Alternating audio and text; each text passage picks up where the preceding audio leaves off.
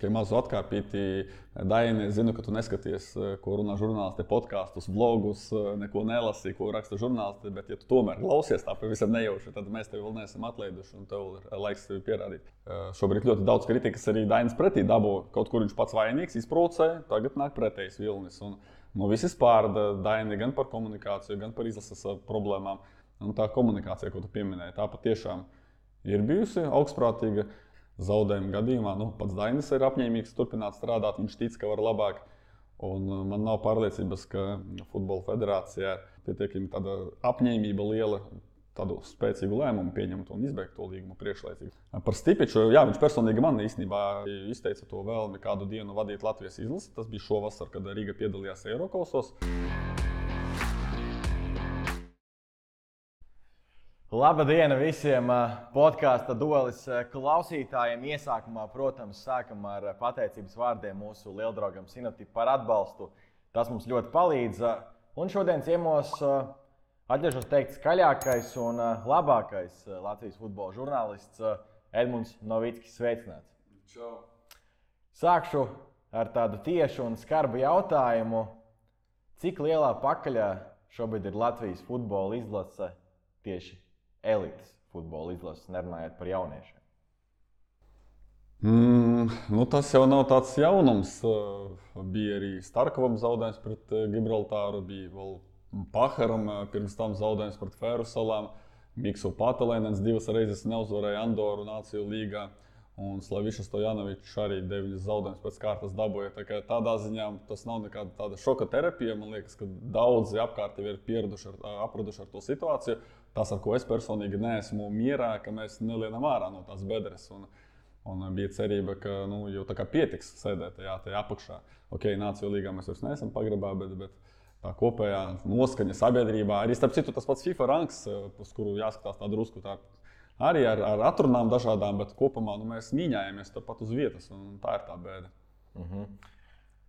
Vai tā lielākā problēma nevarētu būt tomēr arī galvenā trenera, es teikšu tā, augstprātība, arogance, kas ļoti bieži ir nākusi ārā tieši pēdējā laikā par to, ka viņam ir apriebies runāt par šo jautājumu, par izlases sniegumu, par savu krēslu stabilitāti un visu pārējo?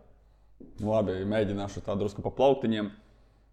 Pirmkārt, jau pirms sarunas tev sacīju, ka šobrīd ļoti daudz kritikas arī Dainis pretī dabū. Kaut kur viņš pats vainīgs, izprovocē, tagad nāk pretējs vilnis. Un Novickis pārda Daini gan par komunikāciju, gan par izlases problēmām. Es nevēlos būt tas cilvēks, kurš to man pieteica kā viens no skaļākajiem žurnālistiem. Tas apzīmējums uzreiz tā drusku. Es gribu būt vienmēr tāds konstruktīvs un godīgs un iespējami objektīvs, cik tas ir iespējams, bet nevis skaļākais un nedod Dievs vēl kāds zeltainākais.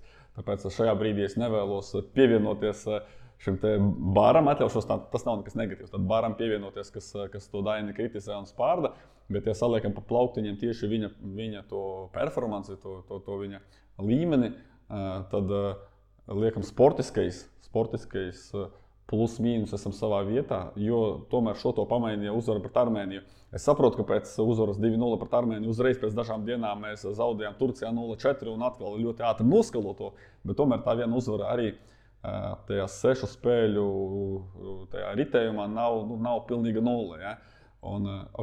Es gribētu vairāk, un es uzskatu, ka mēs varam darīt vairāk, un droši vien pirmo uzvaru ir vieglāk dabūt kaut kad pašās beigās, kad jau visi tur kritizē un kad vairs nav kur atkāpties. Nevis, piemēram, turnīra sākumā, kad visas izlases ir uz starta līnijas. Tas arī jāņem vērā. Arī Slaviša līdzīgi dabūja to vienīgo uzvaru pašās cikla beigās. Tas viss jāņem vērā. Bet kopumā, tur saliekot dažādas statistiskas datus, bookmakeru koeficientus, tie 3 punkti, kas mums ir, tas nav tik tālu no tās patiesības, kam ir jābūt. Tāpēc, mēs mīņājamies uz vietas, progresa noteikti es neredzu. Rezultātu izteiksmē nav ne labāk, ne sliktāk kā iepriekš. Bet nav arī tā, ka ārprāts mums būtu jācīnās par 2. un 3. vietu grupā. Noteikti, ka nē. Tā ir viena lieta. Bet otra lieta, pabeidzot atbildēt uz tavu jautājumu, tā komunikācija, ko tu pieminēji, tā patiešām ir bijusi augstprātīga. Jau sen esmu teicis, ka paškritikas ir ļoti maz Dainim, jau sākot ar U21 izlasi, kad arī mēs ar Maltai zaudējām un ar Andoru spēlējām neizšķirti, tad vienmēr tika izvērtēta kopējā situācija. Spēlētāji neizdarīja to, tas bija tā, tur mums nepaveicās, bet nekad nebija, teiksim, uz sevi. Tā ir tāda, kā es to mīlu teikt, jauna futbola kultūra. Parasti jau tomēr treneri uzņemas atbildību. Pat, ja viņi varbūt sirds dziļumos uzskata, ka ir izdarījuši visu maksimāli, tomēr viņi uzņemas to atbildību. Tā ir tāda laba prakse, kā komunicēt ar līdzjutējiem, ar futbola sabiedrību. Lūk, tas bija sākumā, kad trūka paškritikas, tagad jau pēdējā laikā ir pat tāda bezmazliet neapmierinātība, redz žurnālists. Turklāt es atļaušos pateikt, Uzskatāvičs, ja tu mani pieteici kā vienu no skaļākajiem žurnālistiem, tad Uzskatāvičs ir ārkārtīgi delikāts, tāds diplomātisks, ļoti mierīgs, kurš daudz labu vārdu veltījis Dainim pirmsākumos. Un uzdeva jautājumus, viņam jāuzdod, ņemot vērā viņa darbu. Un, ja ir atbilde šāda, ka ir apriebies atbildēt, varbūt tas bija tāpēc, ka uzreiz pēc spēles adrenalīns, bet kopumā treneris, turklāt viņam ir liela pieredze arī komunikācijā ar medijiem, 10 gadus strādājot par izlašu treneriem, tomēr prasītos tādu adekvātāku atbildi, sacīsim tā. Ejot jau nedaudz uz priekšu, ja mēs cikla beigās Skonto stadionā 18. novembrī uzvaram Horvātiju. Vai mēs uzskatām, ka cikls ir izdevies un Dainis paliek? Es atļaušos pateikt ļoti nepopulāri. Es teikšu, ka jā, ar vienu tādu būtisku piebildi. Ja Horvātija šī spēle vispār neko nenozīmē, tad viņi jau būtu izcīnījuši ceļazīmi uz fināla turnīru. Tad, tā šķībāk paskatītos, varbūt. Bet tā spēle izšķirs Horvātiem principā visu, būt vai nebūt. Jā, tieši tā. Horvātiem tas izšķir ļoti daudz. Tur gan vēl ir atrunas, ja nemaldos, un caur Nāciju līgu. Neesmu tik smalki iedziļinājies, bet stāsts par to, ka viņam tā spēle būs patiešām ļoti atbildīga. Un trešā pasaules izlase atbrauks pēc obligātā uzdevuma, pēc uzvaras. Un ja mēs viņus uzvaram, pieveicam, tad tas būtu ļoti liels sasniegums. Un atkal paņemam 8 spēles, 2 uzvaras, 6 zaudējumi, 6 punkti. Tas nav vissliktākais. Atkal atsaucoties uz mūsu arī spēlētāju sastāvu. Tu minēji vienā brīdī ar jautājumu formulējot, vai galvenā problēma izlasē nav tā un tā. Varbūt kaut kādā tur komunikācijas jautājumā jā, bet kas attiecas uz sportisko pusi, tad noteikti teikšu, ka nē. Tomēr joprojām galvenā problēma ir tas, ka spēlētāji nespēlē pietiekami spēcīgās līgās un tādā līmenī kā pretinieku izlases spēlētāji. Tāpēc, ja mēs uzvaram Horvātiju, tas būtu ļoti nopietni. Es pat teiktu, ka pat neizšķirts arī liktu palauzīt galvas. Savukārt, ja ir zaudējums, uzvaras 7 zaudējumi, tas ir stipri viduvējs sniegums. Un kas ir svarīgs šajā visā vispār Daina jautājumā, ko vēl vēlos drusku varbūt tā izcelt, tas nav Daina pirmais gads. Viņš ir nostrādājis jau tagad būs 4 gadus. Un ja mēs paliekam uz vietas, tad kur ir tas devums? Man ir cilvēki, kas īsti cilvēks aizstāv Daini. Saka, ka vai tiešām tu domā, ka būs labāk ar citu treneri? Bet es viņam varu dot pretī, bet vai tiešām tu domā, ka būs sliktāk ar citu treneri? Sliktāk noteikti nebūs. Sliktāk nebūs, varbūt labāk nebūs. Visticamāk, labāk nebūs, bet 4 gadi ir liels posms. Trenerim bija apņemšanās, dažāda veida tādas indikācijas, uz ko viņš cer sasniegt. Ja tas netiek sasniegts, tad, starp citu, arī vēl viens fakts no 55 UEFA izlasēm. Dainis tagad, ceru, nekļūdos, bet 13. vietā pēc ilglaicības. Tur tajā topā ir vai totālākās pundurvalstis kā Andora, kura tur strādā savā mazajā līmenī, vai kaut kādas lielvalstis, tur Dieda Šāns, kurš tur jau kļuvis par pasaules čempionu, kur strādā un strādā apmierinoši. Ja? Mēs no tādām nepārāk sekmīgām izlasēm, kura nav pundurvalsts, laikam esam rekordisti, kas uzticas trenerim. Par otru scenāriju. Latvija zaudē Horvātijai. Teikšu, neesmu pesimists, bet visticamāk, ka zaudēs Horvātijai.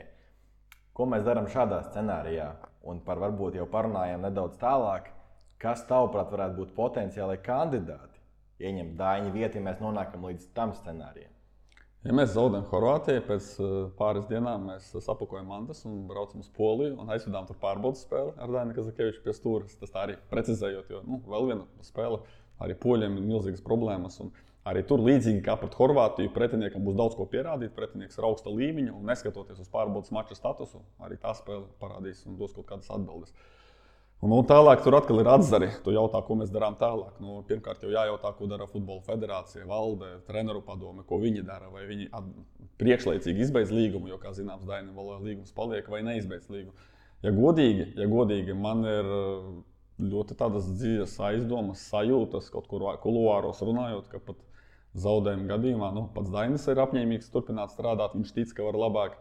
Un man nav pārliecības, ka Futbola federācijā ir pietiekami tāda apņēmība liela, tādu spēcīgu lēmumu pieņemt un izbeigt to līgumu priekšlaicīgi. Tur pat nav runa par kompensāciju, tur runa vispār par gatavību šķirties no trenera, kuram ir ļoti liela ietekme arī kopumā Latvijas futbolā un Latvijas futbola federācijā. Tā kā es nebūtu pārliecināts, ka pat zaudējuma gadījumā viss beidzas, bet, ja mēs runājam, kā būtu, ja mēs zaudējam Horvātiju, tā arī nedrīkst īstenībā runāt, jo tad mēs neticam savai izlasē. Es personīgi līdz pat beigu fināls vēl pēc ticu izlasē. Bet ja būtu treneriem nepatīk runāt, kā būtu, ja būtu žurnālistam pienākums. Tad, ja mēs zaudējam Horvātiju un ja tomēr Daina līgums tiek izbeigts, tad ir diezgan daudz laika, vismaz manuprāt, lai šo jauno treneru atrastu, jāsākas kvalitatīvam procesam. Un patiesību sakot, ja mēs runājam, ka rezultāti diez vai būs sliktāki, bet darba kvalitāte var būt sliktāka. Teorētiski mēs varam paņemt bijušo futbolistu ārzemnieku, kurš vienkārši atbrauc atstrādāt savu algu, kurš jauc īstenībā vārdu, kurš ir tas Matrevits un kurš ir Zviedrs, viņam īstenībā vienalga. Tādā ziņā Dainis, viņš strādā cītīgi, viņš zina visu Latvijas futbolu un viņš seko līdzi, kas notiek. Tāpēc tam procesam jābūt kvalitatīvam, ja tas ir ārzemnieks, tur jābūt virknei nosacījumu, cik viņam jāpavada laika Latvijā, cik tur varbūt spēles jāapmeklē. Tā viņš piedalās pilnvērtīgi Latvijas futbola dzīvē. Tur starp ārzemniekiem ir liels kandidātu pulks, ja runājam par Latvijas treneriem, tad laikam atkal ir divi virzieni. Ienāc Sinotip LV. Esi kopā ar uzvarētājiem. Es pieturēšos pie ārzemju trenera, ārzemju speciālista. Mēs neesam tomēr ar tā sasietām rokām, jo tas budžets ir, cik viņš ir. Un ārzemnieks skaidrs, ka būs divreiz, ja ne pat 5 dārgi. Taisnība, es to varu pateikt. Es tieši intereses pēc apskatījos, kad Turcija Latvija nospēlēja 4-0 un kā tas Montella, itāļu treneris, kā viņš sajūta to saikni ar līdzjutējiem, ar komandas spēlētājiem. Tā ir tāda harizma un pieļauju, ka arī futbola izpratnes ziņā A-sērijā strādājas. Tur viss ir taktiskā ziņā, viss ļoti augstā līmenī. Un tas būtu tāds, es neteikšu sapņu treneris, bet tāds apmēram treneris, ko es vēlētos redzēt pie Latvijas izlases stūres. Bet es tieši speciāli pameklēju, cik tad Vincenzo Montella pelna. Un viens no turku medijiem apgalvo, ka 1,8 miljonu eiro gadā. Daina atalgojums, cik es zinu, gadā 100,000 laikam pat nesasniedz. Tās ir 18 reizes patiesību sakot. Tā kā vēl viens aspekts, kas ir jānovērtē, ka Dainis strādā par ļoti mazām naudiņām uz Eiropas fona. Un labi speciālisti, slaveni speciālisti Eiropā maksā daudz, bet nevienmēr nozīmē slaveni. Varbūt var atrast. Es nesaku, tas ir viegli. Es neesmu tādā pozīcijā bijis.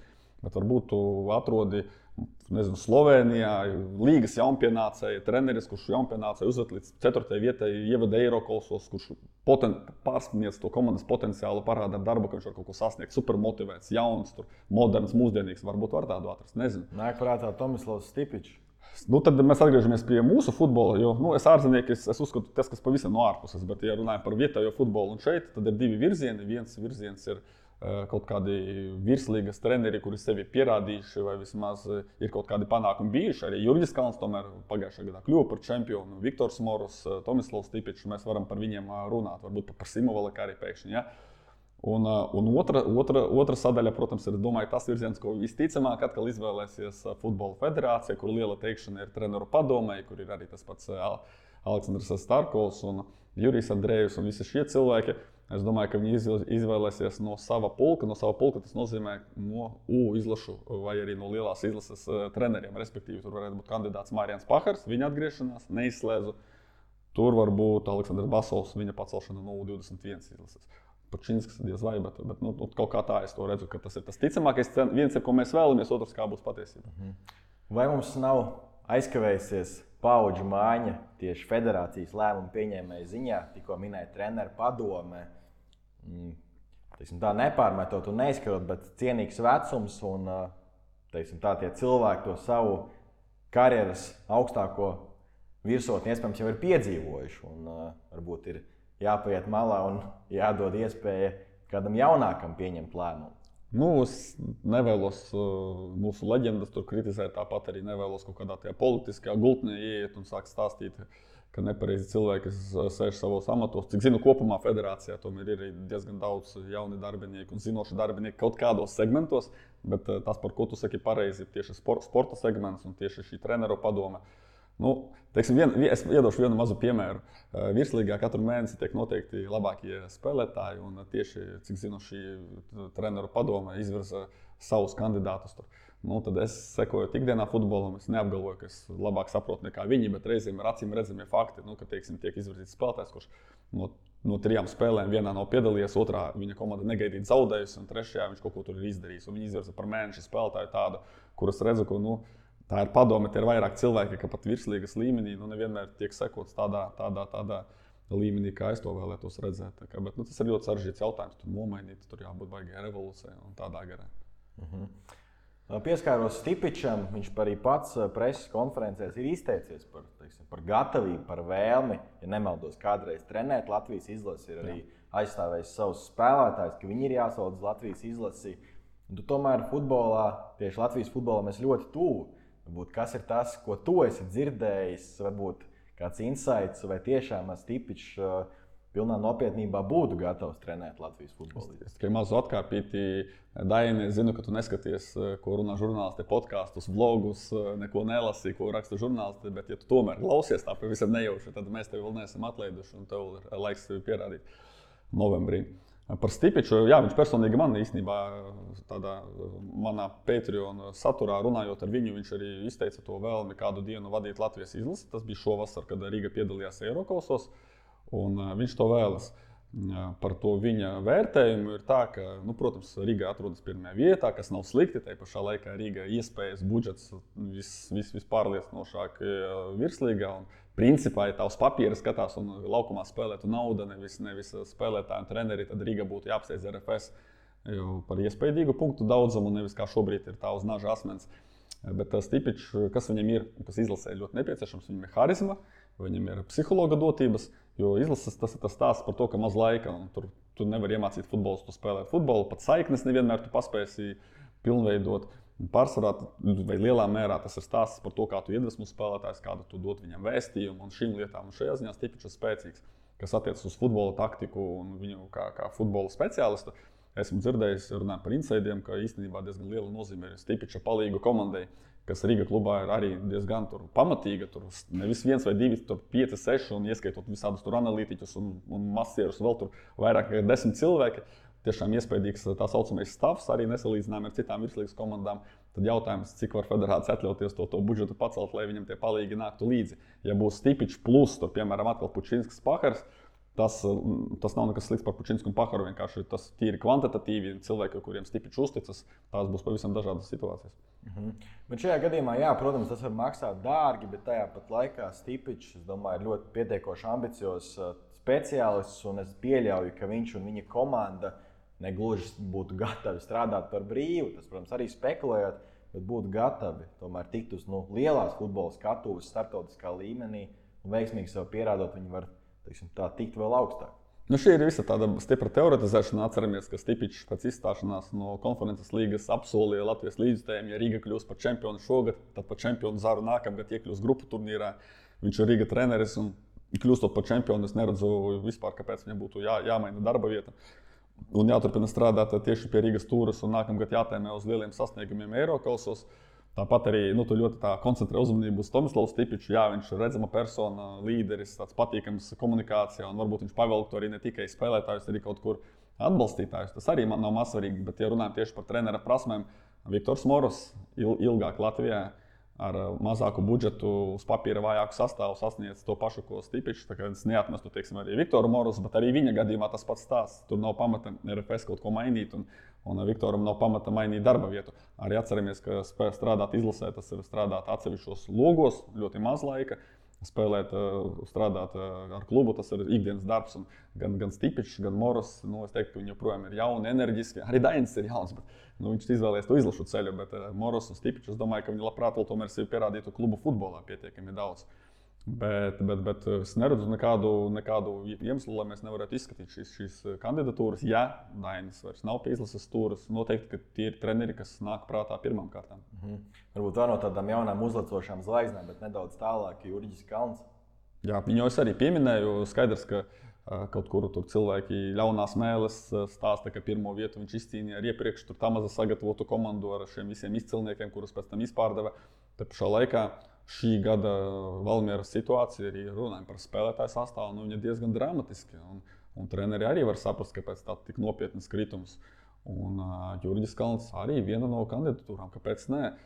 Vismaz viņš arī varētu uzbrukt žurnālistiem ar pretjautājumiem un kaut kādiem tādiem, bet viņš ir ļoti aktīvs komunikācijā. Ja Jurģis Kalns no izlases izslēgtu Arturu Zuzinu un Pāvlu Steinboru, Juļģis Kalns pastāstītu no līdz, kāpēc viņš to tā ir nolēmis. Tā ir tāda atšķirība. Mēs daudz runājam par komunikāciju, bet patiesībā sakot, no Latvijas izlase tas ir stāsts arī par sarunu ar līdzjutējiem, ar H sektoru, ar citiem līdzjutējiem, ar žurnālistiem, jo žurnālisti pēc tam pasniedz informāciju futbola sabiedrībai un arī komunikācijas stāsts. Patiesībā sakot, izlases trenerim ir ļoti būtisks. Vēlreiz atgriežamies pie tā, ka uztrenēt futbolistus īsā laikā praktiski nav iespējams. Tu vari tikai kaut kādus tādus akcentiņus uzlikt un izvēlēties, protams, ka izvietojumu, izvēlēties kandidātus, kas arī nav maz svarīgi.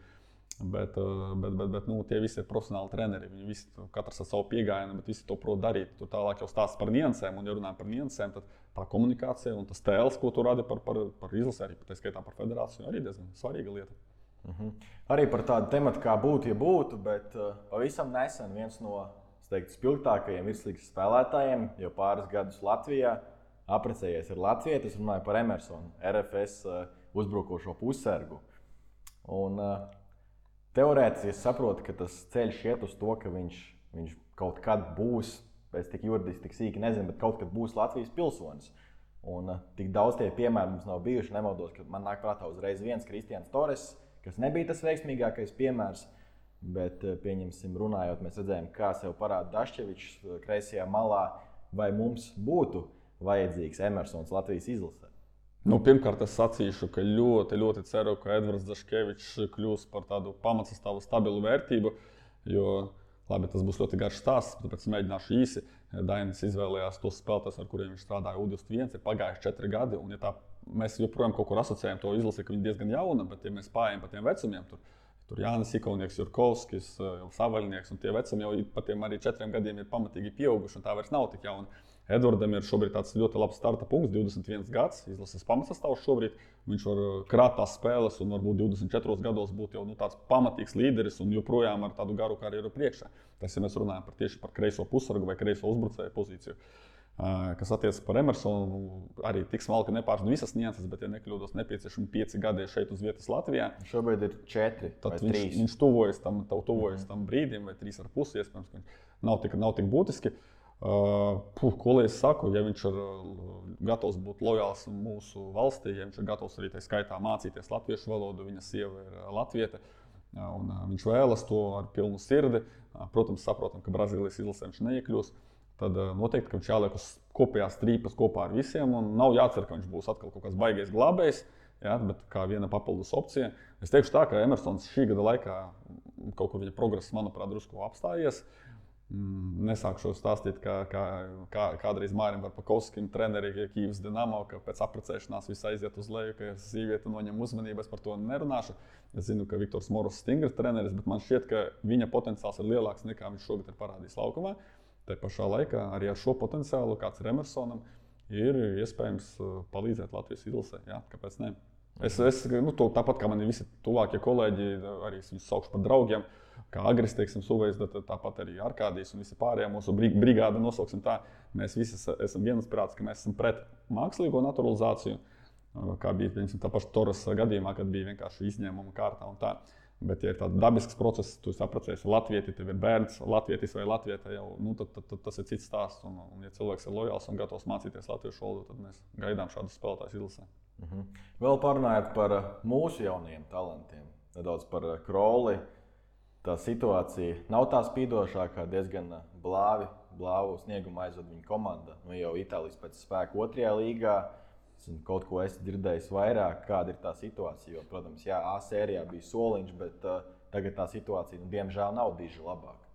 Neattaisnojot Raimondu, jo tāpat mēs redzam, ka ir tur tas Slovēnis, Cipas, kaut kā tā viņam tas uzvārds bija, kurš ir iegājis arī kopā ar Raimondu un jau spēlē Spēcijas komandā un spēlē Slovenijas izlasē, un viņam tas izdevies raitāk ieiet tajā Spēcijas komandā, bet mazliet viņi pameklējot tos attaisnojumus. Protams, ka tādā saspringtā brīdī Raimonds pievienojās komandai, ka tā cīnījās par A sēriju. Patiesībā sakot, arī B sērijas sākums arī ir saspringts, jo, ja tu sākumā tur nokrīti kaut kur lejā, tad tev grūti jau tur pacelties, un tas sezonas sākums arī ir svarīgs. Es katru brīdi gaidu, kad viņš sāks spēlēt vairāk un lielākas minūtes un pamatsastāvā. Šobrīd, diemžēl, ir tā, kā ir. Acīm redzot, kaut kur tomēr tas līmenis uzreiz šeit un tagad nav pietiekams. Es ticu Raimonda spējām, es zinu, kāds ir viņa potenciāls. Un tas, ko viņš rādīja 2022. Gada virslīgā, tas bija top līmenis un virslīgu nenoniecināsim. Tas ir pietiekami spēcīgs turnīrs. Tā kā Raimondam ir iekšā. Bet tas, ka viņš šobrīd nespēlē, godīgi sakot, to varēja manīt arī izlases kareklā. Mēs arī izdarījām spiedienu uz laiku uz Kazakeviču, kāpēc mums nespēlē Krolis, kuru pērk pa $1,5 miljonu. Bet izgāja viņš pamatsastāvā pret Velsu. Man patika viņa aktivitāte, bet es redzēju, ka tas spēļu prakses trūkums viņam liec kaut kur realizēt instinktīvus momentus, kad to bumba varbūt ātri aizspurts, grūti viņu apstrādāt. Bet 22. Gada Raimonds iespējams to bumbu iedabūtu vārtos. Šī brīža Raimonds to nespēja. Tāpat nākot arī, tagad, lai es nesajaucu, bet nākot uz maiņu vai par Armēniju, pret Turciju šajās pēdējās spēlēs, tagad man izskata pēkšņi no galvas, bet arī viņš nebija savā labākajā formā. Pret Turcijā tagad atcerējos, kad viņš aizskrēja, zaudēja bumbu, tur tādā diezgan nevainīgā situācijā, kad viņš nejūt to bumbu, nejūt pretinieku aiz muguras. Pēc tam vēl arī aizsardzībā nelīdz galam atskrēja, jo viņa spēlētājs aiz muguras aizskrēja guva vārdus. Ir šīs problēmas, ko es saistu nevis ar viņa līmeni kā tādu, bet tieši ar spēļu praksi un tonus. Noslēgumā pats pēdējais nedaudz noreklamēšu. Nākamā trešdienas konto stadions Latvijas kausa fināls Riga FC pret RFS. 5. derbijs šo zonu. Kāds ir Edmunds Novickis prognozes? Prognoze ir 50/50 un te pilnīgi bez variantiem kaut ko precīzāk pateikt. Labi, ja man vajag 1% atdot kādai no komandai, es atļaušos atdot RFS ar to argumentāciju, ka Riga top prioritāte ir nosargāt pirmo vietu virslīgā, un tad ja viņi to izlaidīs, to pirmo vietu, tā būs traģēdija. Tur tagad arī es ceru, ka neviens neklausās, kam nevajag vai ko tur visi tiks atlaisti, un tās būs tādas dusmas kluba iekšēnē, jo viņi visu sezonu ir bijuši vadībā, lielākais budžets un viss, un izčakrē pašās beigās, tāpēc viņi uz to, un varbūt kaut kur tas 1% viņiem būs mazāk. Līdzīgi kā pagājušā gadā RFS kausa finālā piekāpās Audai, RFS piedalījās konferences līgas grupu turnīrā, un tur varēja redzēt, ka tās emocijas pietrūkst kaut kur. Riga šobrīd virslīga ir prioritāte. RFS it kā arī virslīga prioritāte, bet RFS tas kalendārs virslīgā nav tik sarežģīts, un viņi var vienkārši cerēt uz pretinieku klupienu. Viņi tādā pozīcijā, ka kausa fināls ir tas, kur viņam jādod viss. Bet kopumā 50/50.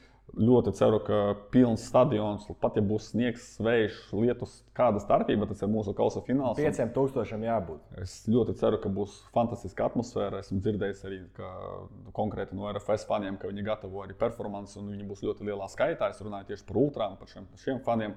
Tāpat arī vienkārši līdzteikti. Es ceru, ka būs tiešām superīga atmosfēra un futbolisti atdarīs ar bezkompromisa futbolu. Protams, ka fināli mēdz būt taktiski un netik skatāmi, bet varbūt šis būs izņēmums un varbūt papildlaiks, varbūt 11 metru sitienu sērijas, jo, kā zināms, virslīgā Allaša šīs komandas šogad ir spēlējušas neizšķirt, varbūt vēl 5. neizšķirt un pendeles. Tā kā es ceru, tāda būs plaša emociju gamma, tā, ka tu pēc spēles vari pateikt, jā, tas tik bija fināls. Jo klubu līmenī tāda pēdējā lielā spēle, protams, ir Valmiera Riga, bet labi, runāsim par galvaspilsētu, kur mīt pusi Latvijas iedzīvotāji. Tā ir pēdējā spēle klubu līmenī, kur būs vienkārši ko redzēt, un tad atkal jāgaida gandrīz pusgads līdz nākamajai sezonai. Ko?